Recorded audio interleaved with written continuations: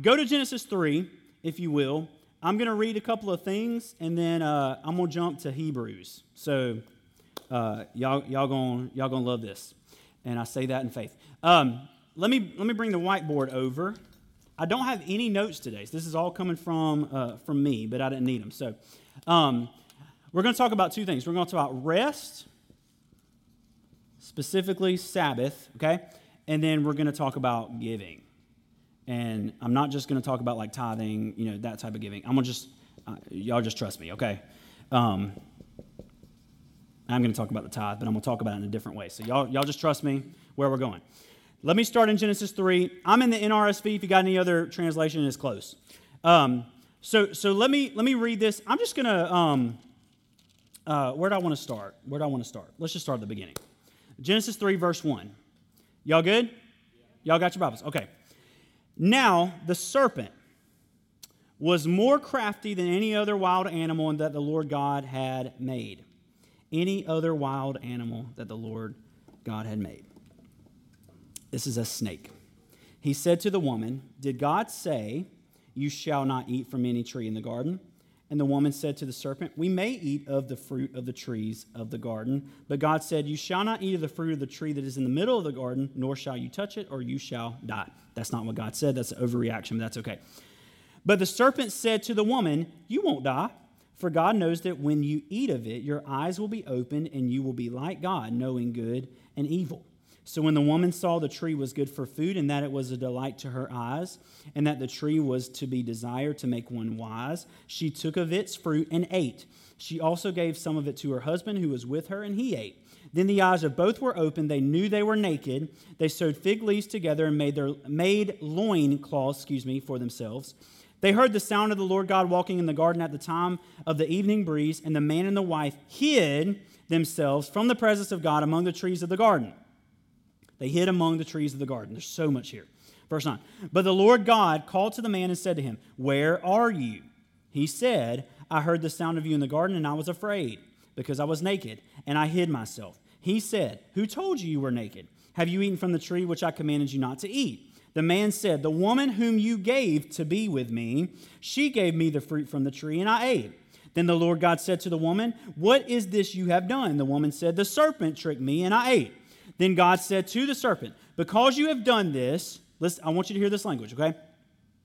"Because you've done this, cursed are you among all animals and among all wild creatures. Upon your belly you shall go, and dust you shall eat all the days of your life. I will put enmity between you and the woman, between your offspring and hers. He will strike your head, and you will strike his heel."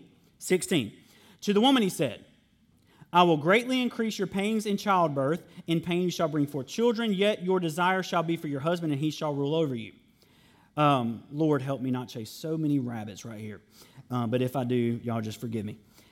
And to the man, this is what I want to focus on. To the man he said, "Because you have listened to the voice of your wife and have eaten of the tree about which I commanded you, you shall not eat. Cursed is the ground because of you. In toil you shall eat of it all the days of your life. Thorns and thistles it shall bring forth for you, and you shall eat the plants of your field." Now listen to this verse. We've never landed on this verse, but today I want to focus on it. "By the sweat of your face you shall eat bread until you return to the ground, for out of it you were taken. You are dust, and to dust you shall return." The man named his wife Eve, because she was the mother of all the living. And the Lord God made garments of skin for the man and for his wife, and clothed them. Amazing. Verse 22.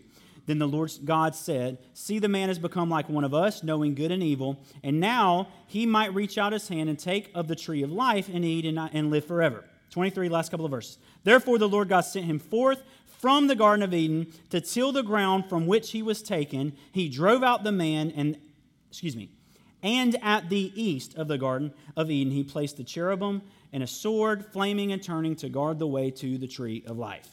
Super familiar, yet not familiar at all, okay? Super familiar. Number one, it might...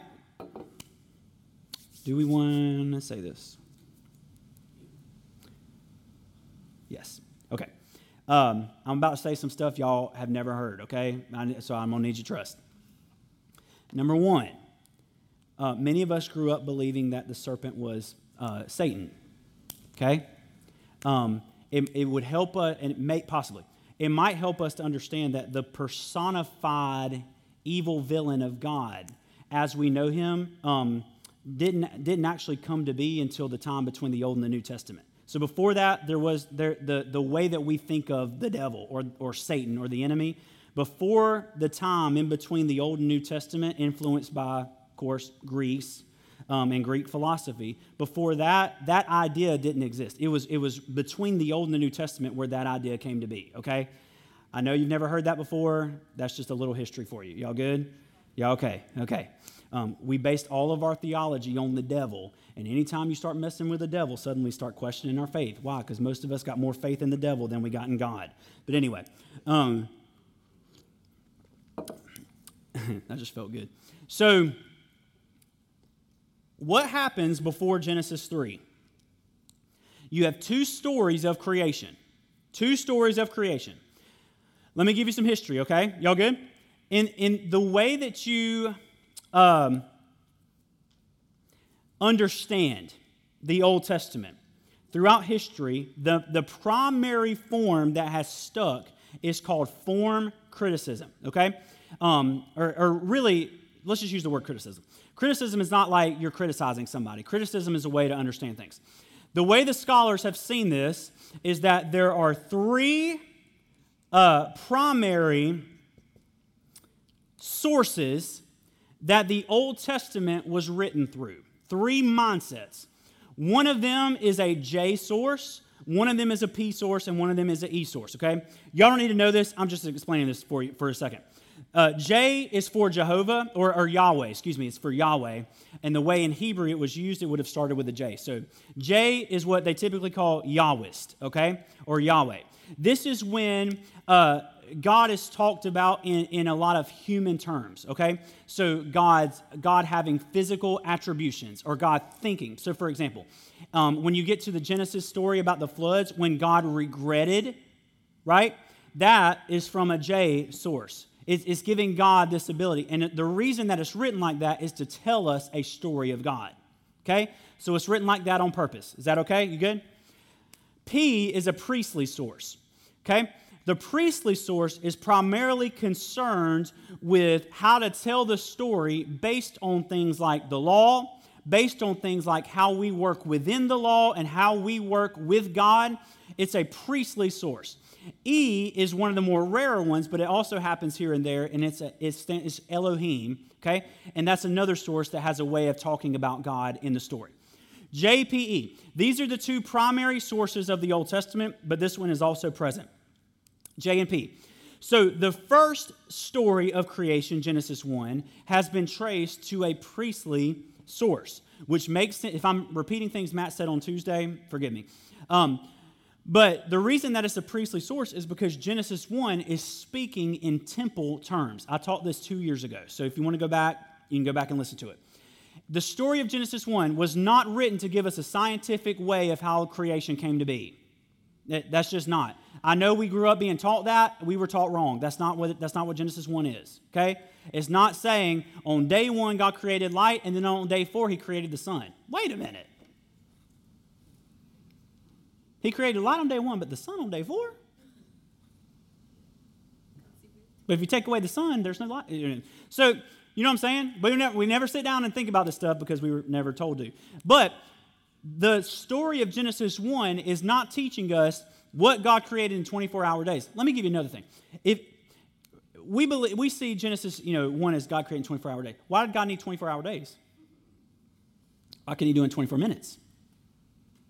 Why couldn't he do it in 24 seconds?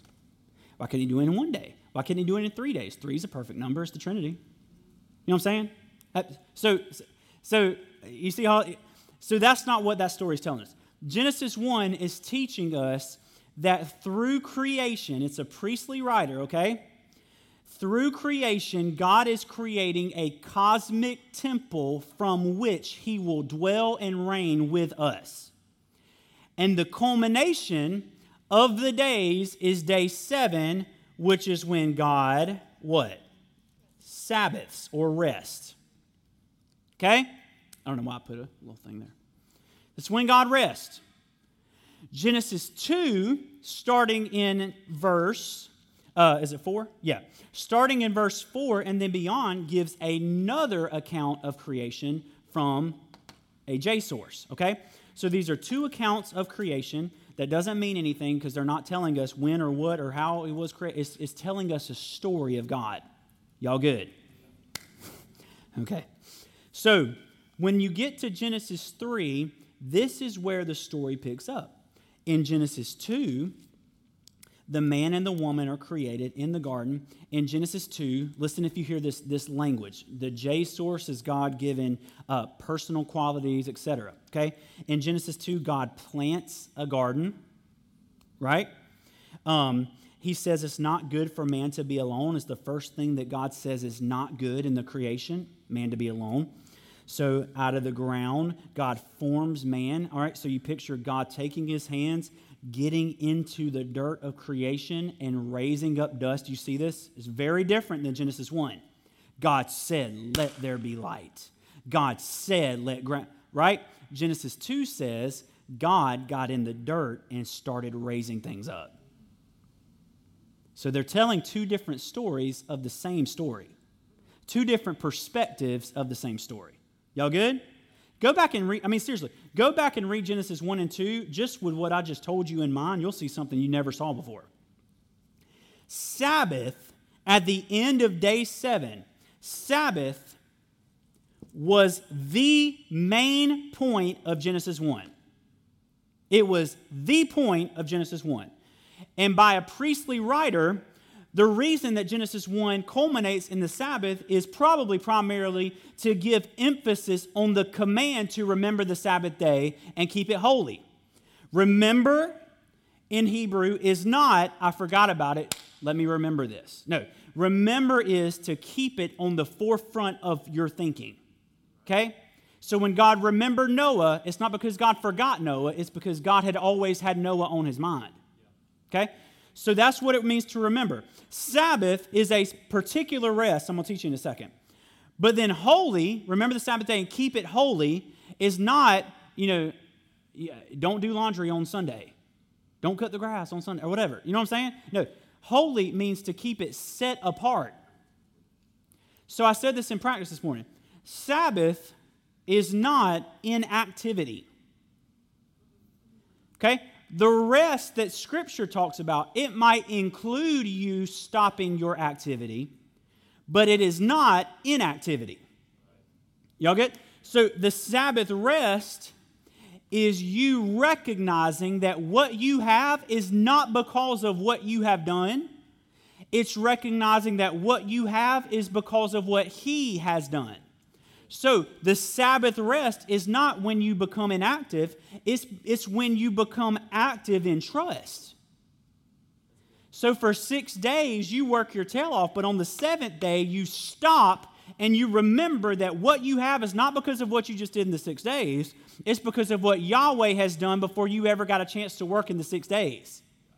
So in the 6 days, you're working from what Yahweh has done. You're not working to gain something that you don't have. So the Sabbath isn't just what ends your week, it's what begins your week. You start from the place of rest, and you end at the place. And so there's a cadence in your week. This is why they're commanded. This is why the story of Genesis 1 is there. The reason we have Genesis 1 is this purpose.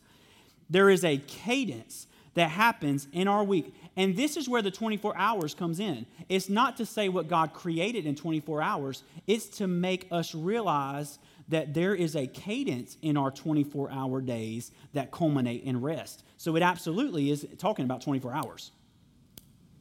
It's just not talking about what God created in 24 hours. Y'all good? Okay. I'm blowing you off. So if this is the case, then we need to see why Sabbath is the prescription for us losing our minds. God creates man and then God Sabbaths. Do you think God ever stops being God? No. Yet God Sabbathed. To say, Rabbi David Foreman has a book about this, He stopped to say it's good exactly as it is. God knew when to say, I'm done. But not just that. God knew when to say, I'm not going to try to perfect it anymore. It's good as it is. Let me say it like this. There was no anxiety within God that what was created was not good enough. And Sabbath was a testimony to that.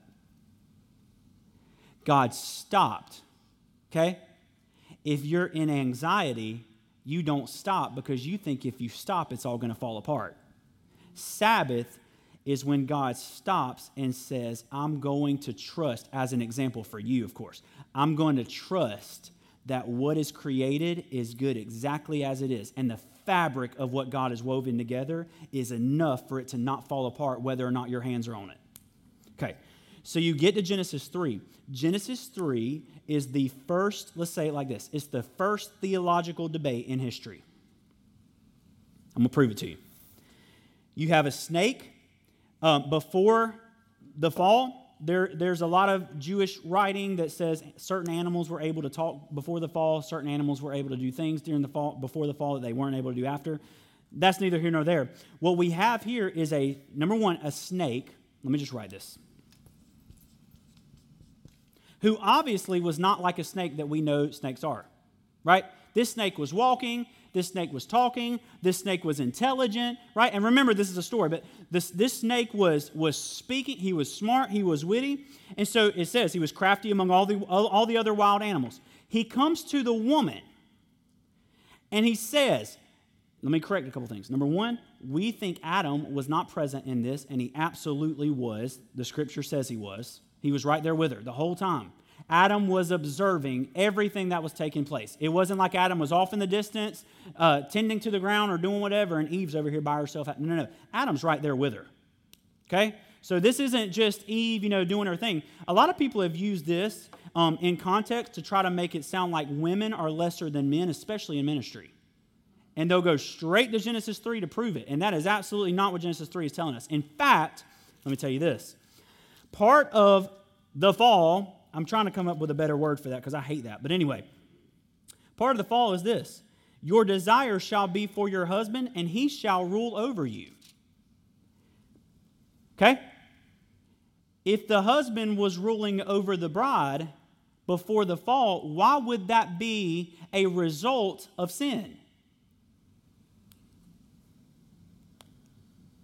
Was that too deep? You know what I'm saying? Why does God point this out unless what was created good was man and woman together equal? But so much of the church has tried to use Genesis 3 to say men are here, women are here, and we operate like that. That is absolutely not Scripture. We don't operate like that, so y'all don't give amen for that, but y'all know how it is, okay? But the serpent goes to the woman, and this is what he says. I want you to think of it in terms of a theological debate, and I want you to hear why when I read this. Did God say, you shall not eat from any tree in the garden? Of course not. You know what I mean? But you see when you're in a debate, right? We see this in political debates. Most of political debates are just lies that are reworked to make it sound like truth. You know what I'm saying? I promise we will do this. We've seen this story and it never happens. You know what I'm saying? I promise everybody's getting $1 million. If I get elected, you all get $1 million. No, we don't, But did God say, you shall not eat from any tree? And the woman says, no, we may eat of the fruit of the trees in the garden. But God said, now remember, if you're a debate, you're trying to get an upper hand. Okay? Did God say any? Nope, he didn't say any. He just said you shouldn't eat of the tree in the middle of the garden, and you shouldn't touch it or you'll die. God never said not to touch it. You see what I'm saying? Okay? Or you will die. For God, and then the serpent says, you're not going to die. Which is true. They don't die. For God knows that when you eat of it, your eyes will be open and you'll be like God, knowing good and evil. Here's my question. Did the serpent lie? Then the Lord God said, see, the man has become like one of us, knowing good and evil.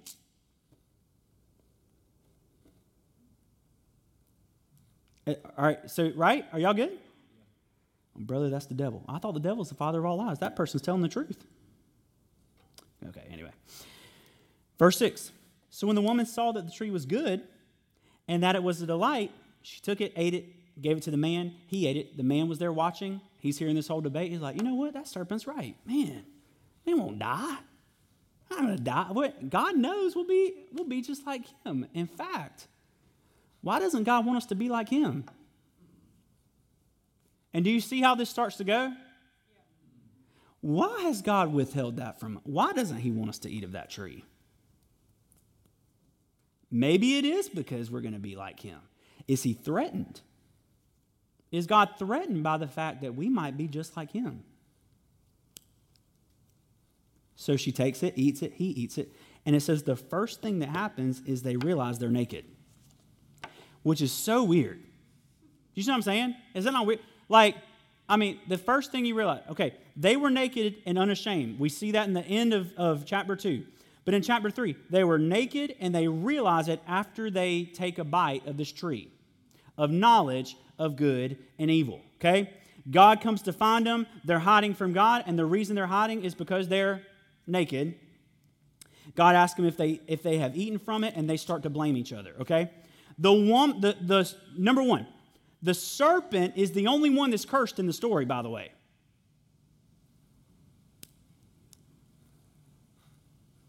Well, Genesis 3 gave us a curse. Absolutely not. The serpent's the only one cursed. Just go read it, right? Because you have done this, cursed are you among all the animals. This is what he says to the woman. Your pain in childbirth will be increased. To the man, you will work by the sweat of your brow. The serpent is the only one that's cursed, not man and woman. So for us to believe that because man and woman took a bite of a tree that they weren't designed to bite of, it caused them to be cursed is absolutely wrong reading our theological beliefs into the Scripture. They are not cursed. Well, brother, they were kicked out of the garden because of love. If they take out and reach and eat of the tree of life, they're going to live forever in this state, and I've got Jesus on my mind. Are y'all okay? Okay. But here's what I want to focus on. The woman was told that her pain in childbirth would increase. That's so random. Is it not? Okay. Knowledge, good and evil. Remember, the whole crowning moment of creation is rest. It's Sabbath. What Yahweh is telling the woman is, I'm going to allow you to feel the labor of what it means to bring life into the world. Why is that important? You ready? Why is that important? When they eat of the tree of the knowledge of good and evil, they become like God. Why do they eat of the tree of the knowledge of good and evil? Because they believe God has withheld something from them. They believe God has withheld a knowledge from them that they were actually designed to have, okay? And God says, if you really believe that you can have everything I have, I'm going to allow you to feel the pain or the labor of what it means to bring life into the world, since you think you know how to bring life into the world.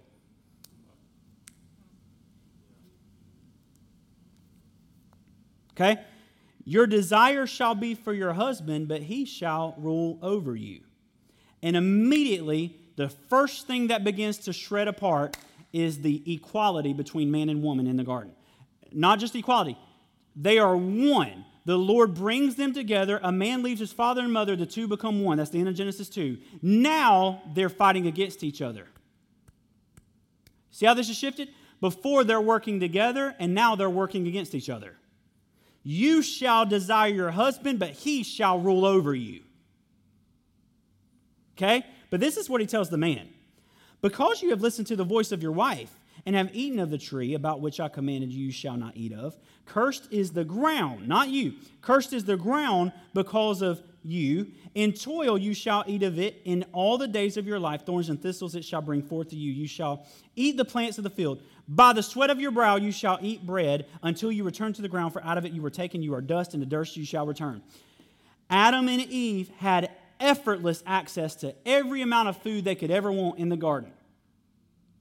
And now the Lord is saying, if you think I withheld something from you, you can be God. You can do it. You'll eat from everything that you plant. Right? Because in the garden, they ate from everything God planted. Remember in Genesis 2, God planted a garden and put the man and woman there. Right? You won't die. If you eat of it, you won't die. God just knows you'll be like him. Well, bro, I think you're right. Why would God withhold this? We want to be like God. We should be like God. We're made in the image and likeness of God, right? And God says, if you think you got this, you can have it. You'll eat from the ground. Everything you plant, you'll eat. And it's going to produce thorns, and it's going to produce this. Now, remember, Genesis 1 through 11 is a big story telling the origins of God and us. Okay? But it is a story. That doesn't mean it doesn't have real things that happen in it. It means even if there are real things that happened in it, the writer is writing to tell us a story. It's not writing to give us a historical account. It's writing to give us a story of how we relate with God. Okay? There's a lot of scholarship that says that a lot of this main portion of Genesis 1 to 11 was possibly written in Babylonian slavery. Possibly. And if that's the case, that doesn't mean anything because all the traditions were passed down orally, okay? They didn't write English back 6,000 years ago, okay? Everything was passed down orally, so that's not an issue. But the writing in this, can you picture when they are in a land where they're getting thorns and thistles? Now, remember the prophecy in Hosea. Lord, I'm getting so deep right now. Are y'all okay? I want you to hear this. Lord, if I could find Hosea in my Bible right now. Let me read. I got a new Bible, so now all my markers are messed up. Here we go. Let me read this to you, and I want you to see if this sounds familiar, okay? Thorns and thistles. Okay, here we go. This is Hosea 2, okay? Verse 3, I will strip her naked, expose her as in the days of her youth, and make her like a wilderness. I'll turn her into a parched land and kill her with thirst upon her children. I'll have no pity, etc., etc. Verse 6, therefore I will hedge up her way with thorns. I will build a wall against her so that she cannot find her paths. She'll pursue her lovers, but they will overtake her. I will uncover her shame in the sight of her lovers. She did not know that it was I who gave her the grain and the wine and the oil, who lavished upon her all the things that she gave to Baal. And it goes through and describes how in the land I will allow thorns and thistles to rise up where there used to be everything that you needed to live. Why? Well, if this was written towards a time when Hosea was also written, what the writer of Genesis 3 is trying to say is the origins of the slavery that you're in is the mindset that you don't need God, which is very relevant for a group of Israelites and people in Judah who had turned to other false idols because they believed they had this all figured out and they didn't need God anymore.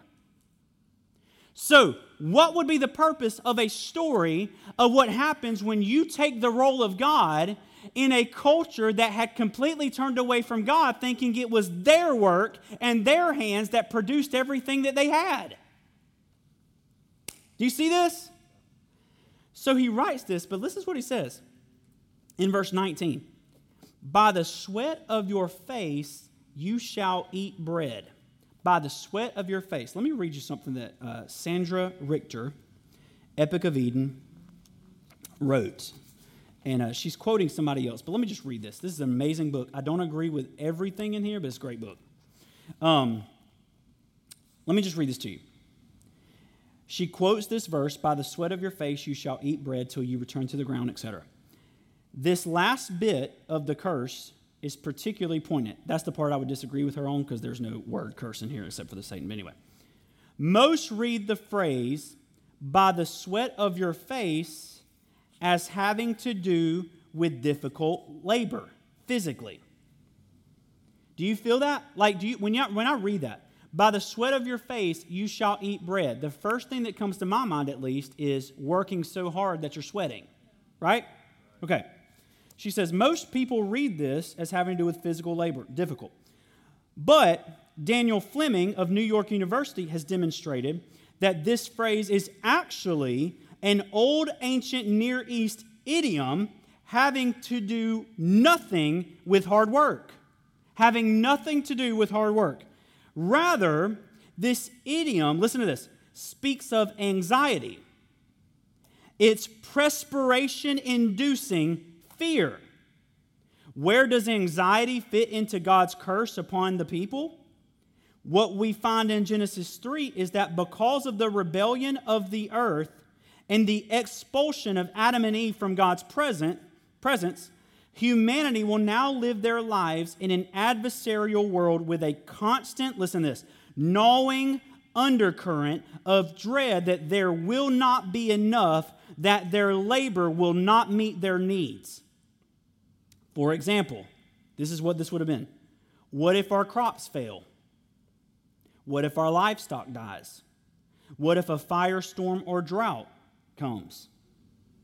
And then she says, can you relate? What about groceries this week? Rent, mortgage, and car payments, college tuition, retirement. What if I get sick? What if my kids get sick? You and I are citizens of the richest nation in the world and have a secure position in our jobs, typically. But this is what this phrase is speaking to Adam and humanity toward. Limited resources, an insecure future, and a world that no longer responds to Adam's command. That's what that phrase means. It is an ancient idiom that speaks to the anxiety of not having enough. The sweat of your face in this idiom, which is something that stands for something else, the sweat of your face is what happens, and I don't know if you've ever had this happen. It happened to me when I had COVID the first time and I was locked in a room for 10 days. I've never had an anxiety attack in my life. And I had one when I was locked in a room for 10 days having COVID. The worst, okay? But what happened was my heart started beating, and you know what I was anxious over? Just be vulnerable. My retirement. Dumb. But you know what I'm saying? I was anxious over not having enough in my retirement account. Most of that was because I drained it to pay for this church. I'm just being real. You know what I'm saying? I've put more back into it now, but you know what I'm saying? And so back in 20, whatever year that was that I had COVID, I'm laying in the bed by myself, and you know what begins to happen? My heart starts beating, and I start pouring sweat because of anxiety, because of fear of not having enough. And the reason I feared not having enough is because I believed it was by the work of my hand that my future was secured, not by the word of the Lord.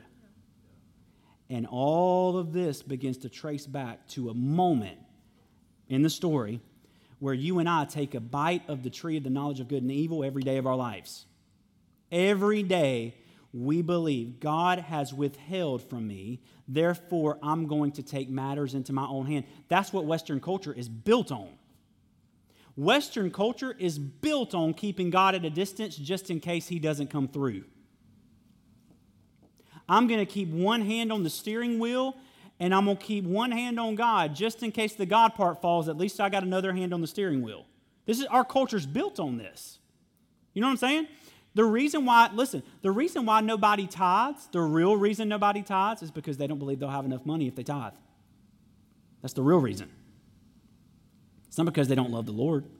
I mean, maybe you can make the argument. But you know what I'm saying? No, it's because we don't trust. Because we don't Sabbath. So let me play a little story in my mind, and I'll give it to your mind. In the ancient Near East, they didn't have Publix. They didn't have Food Lion. They didn't have Walmart. Sometimes I wish we didn't have Walmart, but you know what I'm saying. Right? They didn't have Lowe's Foods for y'all fancy people. All their food wasn't made in a lab. Most of our food is made in a lab, right? And they had to plant everything that they were going to eat. That's just how things were, okay? I taught on the Patriarchal Society a few weeks ago. So I want you to picture this. You go out, you have a land. You have a piece of land, plot of land. You go out and you plant all these crops. You plant corn, you plant okra, whatever else you plant, all right? You plant all these crops. But you're not just planting crops for fun. You don't just have like a backyard garden just for fun to see what happens or whatever. No, like if these crops do not grow, you die. Like, you know what I'm saying? Like, if these crops do not grow, you die. So the amount of trust that you have to put on God is immense and something you and I have never understood because we've never had this problem.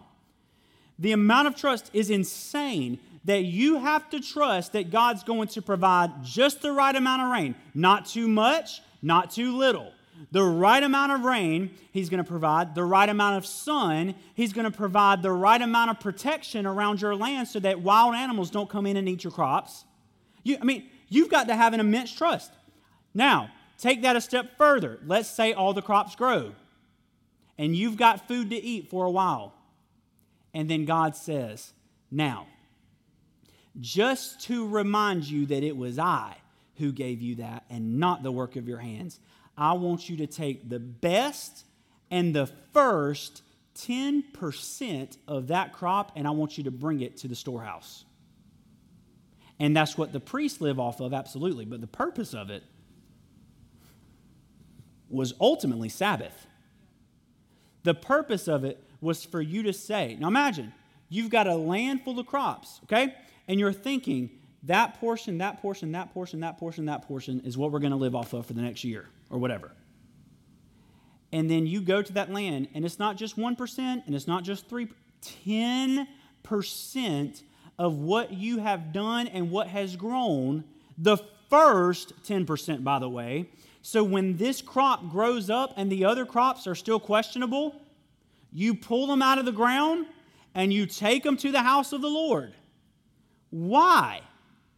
Because it is an act of saying, I trust that God shall supply all of my needs according to His riches in glory.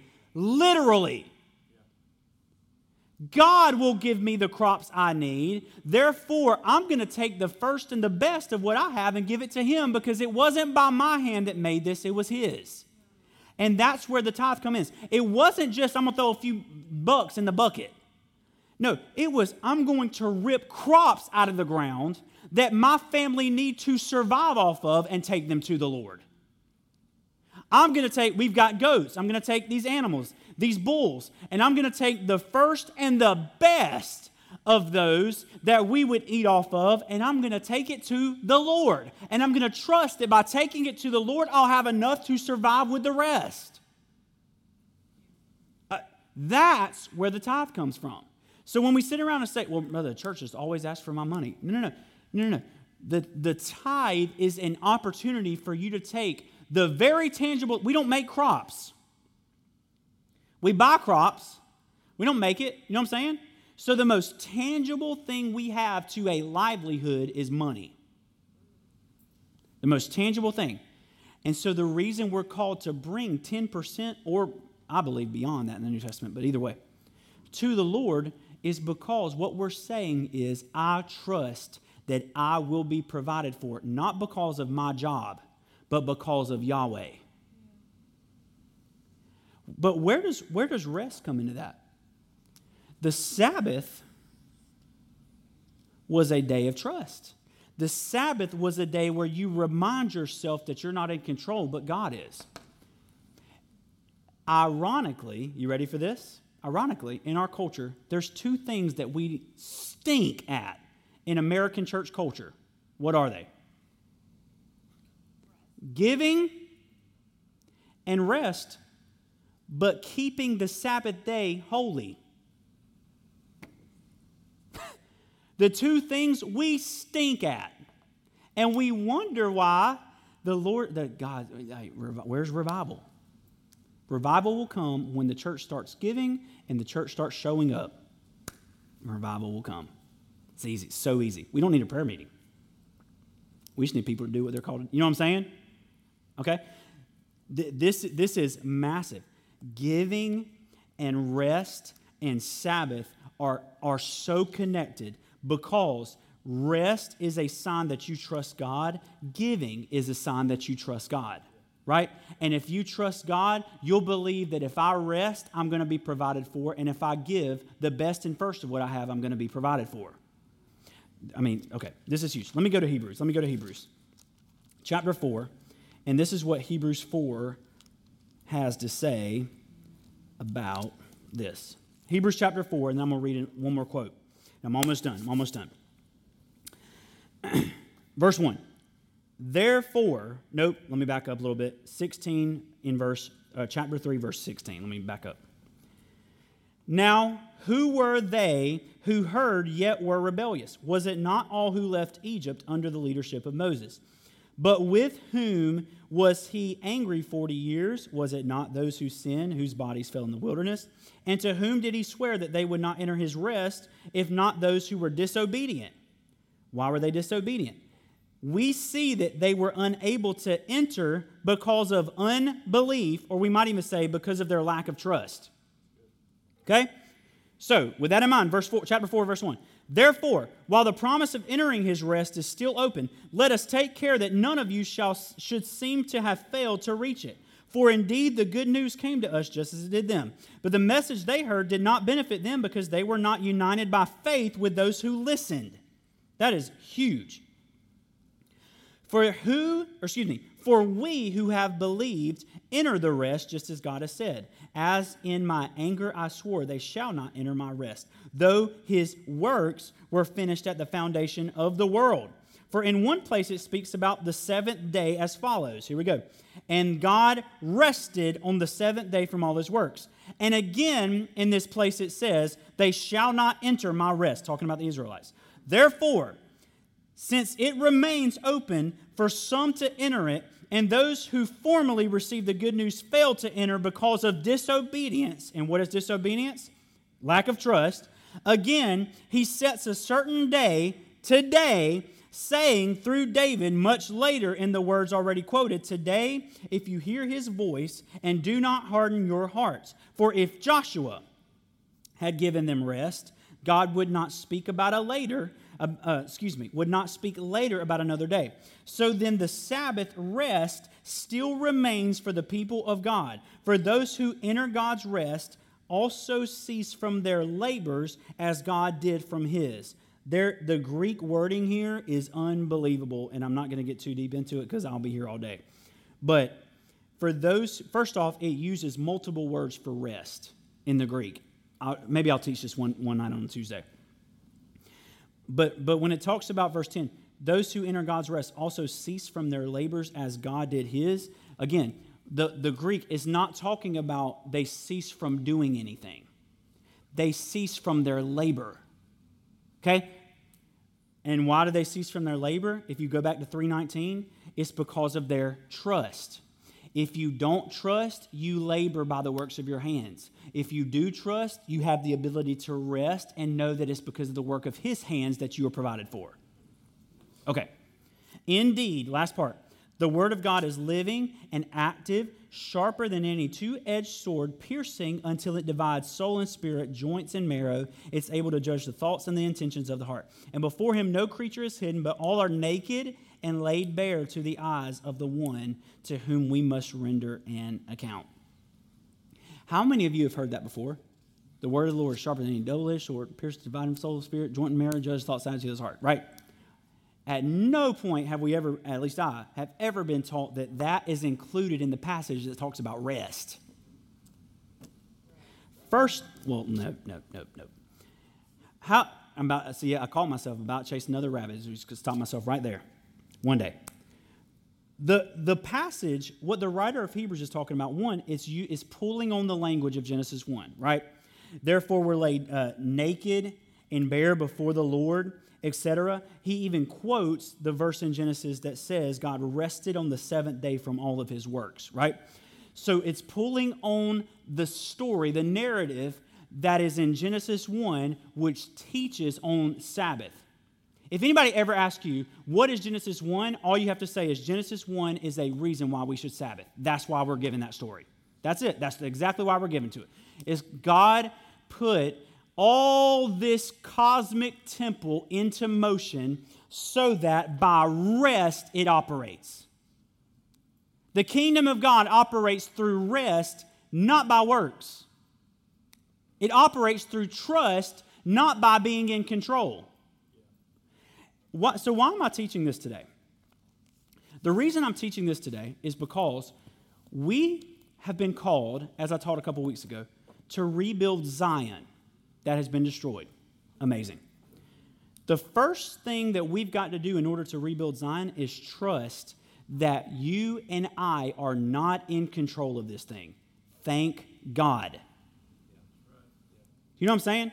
You and I are not in control. We like to be told that you are what you do. You are what you do. In other words, if you want to be big in life, you work hard. Have you ever heard this? If you want to be, and you should work hard. I'm not saying I'm against that.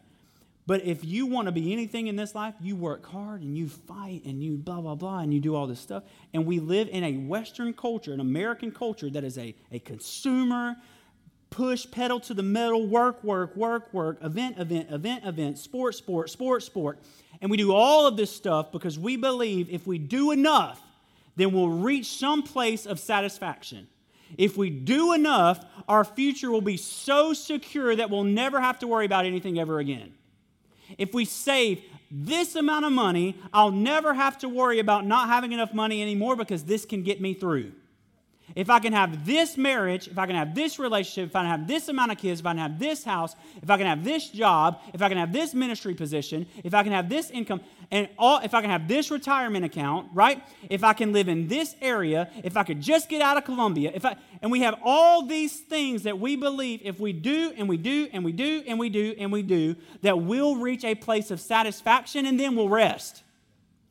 And that's not how. The way the kingdom works is you rest and then do what David says, which is prophesying to Jesus and ultimately us who are the body of Jesus, which is sit right here while I make your enemies a stool for your feet. Ask of me and I'll give you the nations as your inheritance. So we've made evangelism about how fast we can go and how hard we can go. And the Bible teaches evangelism is this: rest and I'll give you everything that you would have worked hard for as an inheritance. You know what I'm saying? There's a meme account. I used to waste hours on this. I don't anymore, but try not to. It's called Theos U Memes. I think that's what it's called, right? Me and Matt share these all the time. They're hilarious. And they just make fun of everybody in the church. It's so funny.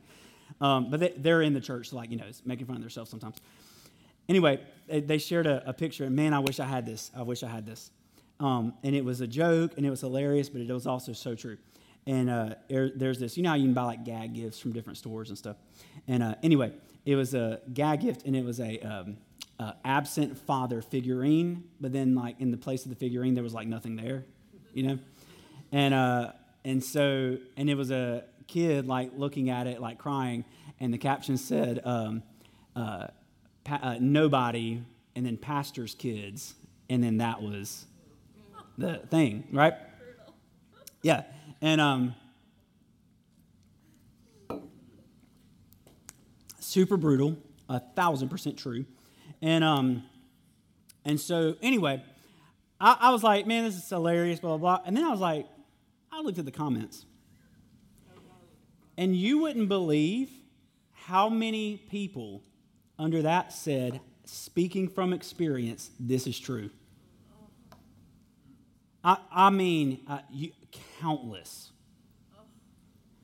And so what our American culture, let me say it like this, what our church congregants have told pastors is this: you either choose us or you choose our families, your family. If you choose your family, we're going to another church. Welcome to the American church culture. Ask anybody, why are you church hopping? Well, my church doesn't have enough groups for me.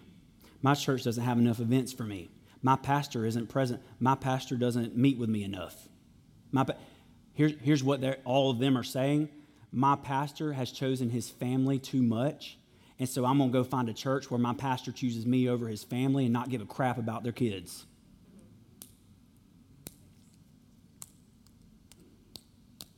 Welcome to the American church. Here we are.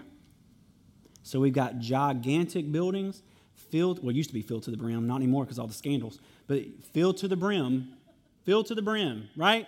They're full. And their families are at home wondering where dad is. And I'm here to tell you right now, God will allow thorns and thistles to begin to grow up in every single one of those gardens until they realize it is not about how hard you work. It's about how much you trust. And the reason our church hasn't exploded like beyond belief is because I've chosen I'm going to be a dad first rather than a pastor first, and whatever I have left over comes to you guys. But my daughter and my wife get what's first. And because of that, we're slow growing. And if that's what it takes, that's amazing. But let me tell you what I'm never going to do. I'm never going to lay down who I am in order to explode a church. That's not a church. If it grows like that, it's not a church. I'm more passionate about this today. People get so mad. Why do you talk all the time about these other churches? Why don't you just focus on what you're doing? No. Because nobody else has the guts to say some of this stuff. You know what I'm saying? Like, it does not matter if the entire country of South Africa repeats a prayer if that evangelist who led that movement goes home to a family that don't know who they are.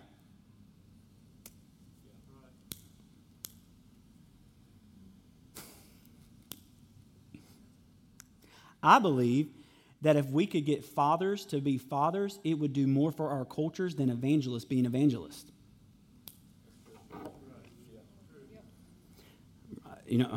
Okay?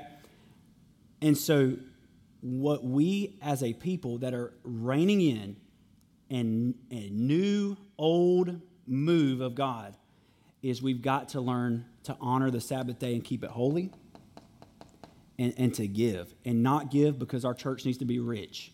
Give because it is a heart testimony. It's not about what the church has. Our church is blessed. Our church is good. You know what I'm saying? Nobody's begging for money. We don't have to beg for money. That's not it. But it is a heart posture that says, I am who I am because of what God has done for me. I am not who I am because of what I've done for myself. And we'll hoard everything that we have because of the mindset that it's all about what I can do for myself. You know what I'm saying? And the Lord is moving us into this. Let me read this from you. This is from Ellen Davis. I think I shared this with you guys. This is such a practical book. She's a professor at Harvard Divinity School. But I just want to read this real quick. I'll end with this. Isaiah, can you hop up here? Now, this is a practical book, so she goes into some like really, really extremely practical stuff, but y'all just hear the truth underneath it. So she starts by quoting Hosea 2, and it says this. And this is Hosea 2 talking about Israel. She did not know that it was I who gave her the grain, the new wine, and the oil. She said, they are a present to me, which my lovers, foreign gods, gave me. And she went after her lovers, but she forgot me, says Yahweh. That's what it says in Hosea. Now listen to what she says. Hosea's metaphor of harlotry makes the point that Israel is looking for agricultural presents from her sugar daddy gods without taking on the demands of covenant relationship. Listen to this. And stretching our capacity for cultural criticism over nearly 3 millennia, we can see that while the form of bad faith has changed, its substance is remarkably stable. For the Baal cult, the food and the farming industry have all of this in common. They are seeking thrills without regard for the consequences. And no kids in here, right? Okay. No. I'm going to just keep reading this. Inducing fertility by ritual sex or massive doses of chemical fertilizer and modifying genes, These practices express ancient and modern failures to understand that we eat only in the context of covenant community. That is, in the context of long-term and inalienable responsibility both to God and to the soil that God has given us to work and to watch.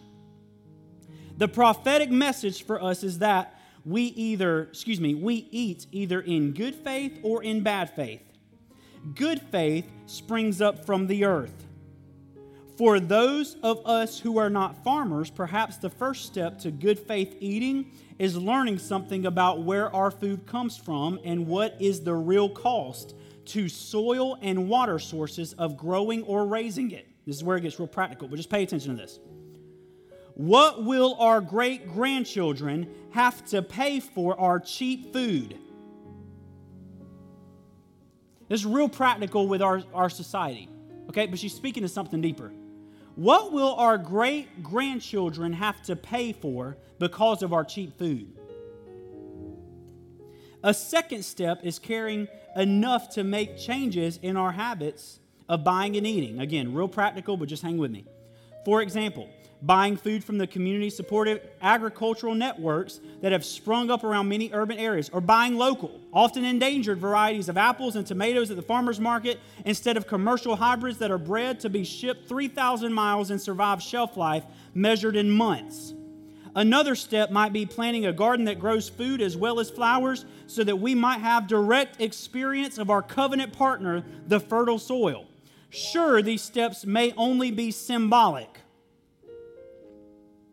They will not work great changes in the food industry, although consumer aversion to genetically modified food has already created a global furor where the food industries once experienced acquiescence. But people of biblical faith have always valued symbolic. In the church, we often call it sacramental action as a powerful help to perceiving the deepest realities. Almost done, last couple of sentences. However, gradually, bringing our lives into line with them. For many of us in this generation, good faith eating may be the best way to practice a steady awareness that our lives are at once graced and precarious, with which it is to say we depend on the generosity of God for every meal. And the whole point of that chapter, and the portion that I read kind of brings it all into a culmination. The whole point of that chapter is to say exactly what I said earlier, which is you and I know nothing about what it means to trust God for the very substance of life because we never have to do that. We don't understand Sabbath because we don't have to trust God for anything. And what she's saying, she gets real practical because what she's saying is, she said, maybe you need to grow a garden in the backyard just to see what it looks like for you to trust God to grow something for you to consume. And she says, it could just be symbolic. Maybe that is just symbolic and it'll never make a major difference. But you and I in the church do things symbolically all the time. We take communion. Are we physically eating Jesus and physically drinking his blood? No, but we believe it's symbolic for what we are actually doing. And Sabbath and tithing are symbolic yet extremely active measures for you and I to make sure we never leave a place of trust. To make sure when the serpent comes in to say, God knows that if you don't tithe, you'll still be blessed. He just don't want you to have all that money. You know what I'm saying? God knows. Listen, it's a beautiful day. So-and-so invited you to the lake. I mean, wouldn't want to disappoint them, right? I know it's Sunday. I know you hadn't been in 3 months. I know that. But you can go next week. Church is always, you can watch the live stream. Man, it sure is hot today. See? You know what I'm saying? Y'all get real quiet because that's our welcome to America. Coming to America. Part 3. You know what I'm saying? This is it. Welcome. Here we are. It's like we treat the Sabbath day like it's something we can discard at any single thing that comes up in our life. We just throw it away. There goes the Sabbath. Who cares? I'll catch it next week.